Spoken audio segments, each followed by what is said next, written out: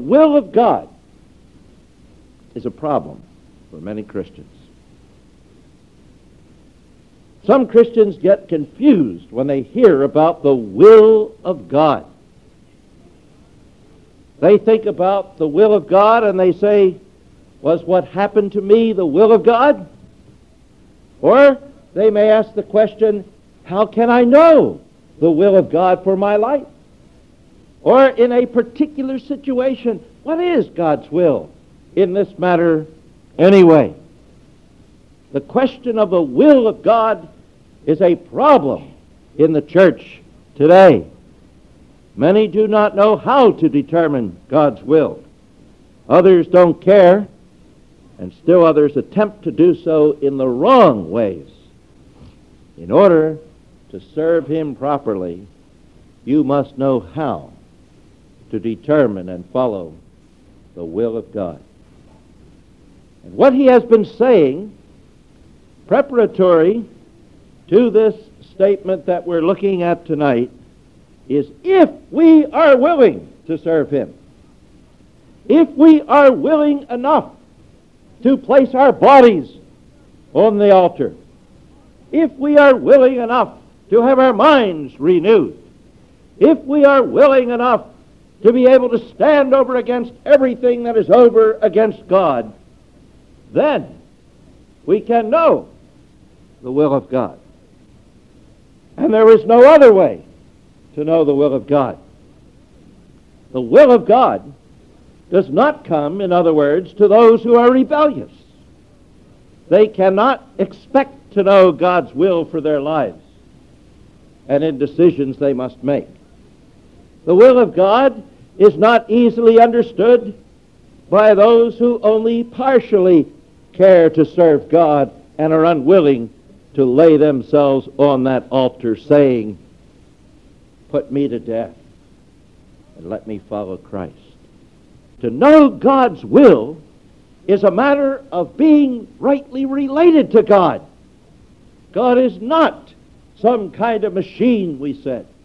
He is a person, and we must be in a personal relationship to Him that is proper if we expect to determine that will of God for ourselves.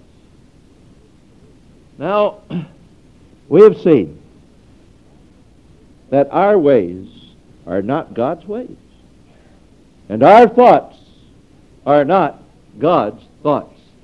That's why we need to determine what God's will is, because our will and God's will do not always coincide and very frequently are at odds with one another. So it's important for us to know something about this will of God. I want to make a couple of distinctions that may be helpful to you as we consider this matter. There is such a thing as the decretive will of God, as it is often called. That is, what God from eternity past has decreed will happen. What is certain and sure, just as certain as the death of Christ, which He decreed would take place. That will of God is not the will of God about which we're speaking tonight. The only way that you can know what God has sovereignly decreed to take place is if He has specifically prophesied it in the Scriptures. Men could know for a certainty, for example, that Jesus Christ, the Messiah, would come. That was prophesied. We can know for a certainty today that He will come again. That too is prophesied. But beyond those things that are prophesied beforehand, there is no way that you can know God's will in the sense of what He has sovereignly decreed will take place. All of that material belongs to Deuteronomy 29:29. The secret things belong to the Lord our God, but those things which are revealed belong to us and to our children forever. So when somebody says to you, I know absolutely that God is willing me to do so-and-so about a specific decision concerning which the Word of God does not speak specifically, you know that that person is speaking beyond what he ought to say. And so often God has been blamed for what a person wanted to do and was not really what God was wanting him to do at all. It was not God's will. You cannot know the sovereign decretive will of God beforehand unless he has prophesied it in Scripture. That is absolutely bedrock for your thinking about the will of God. Now there's another sense in which the word, the will of God, is used. That's the sense in which this passage is speaking. What God wants us to do. This is his moral will, or what he has directed us to do, his directive will, as it's sometimes called. This is what he has given us in Scripture. This is what he has told us that he requires of us, both to believe and to do. And in that sense, you can know the will of God insofar as Scripture has set forth those requirements. Now, God's decretive, eternal, sovereign will may not always accord with what you do in relationship to these commands. You see, he may have decreed that things take place that are not in accord with what he called you to do in Scripture. And that confuses people. That creates problems for people. But it shouldn't.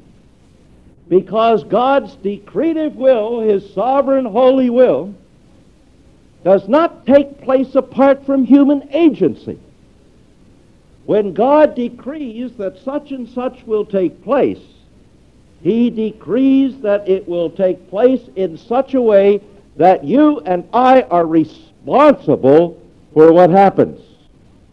We do not feel compelled either to crook our fingers or uncrook our fingers. I feel no pressure upon me to go like that. I can leave it like this, or go like that, or like this, or like that. Any one of those ways.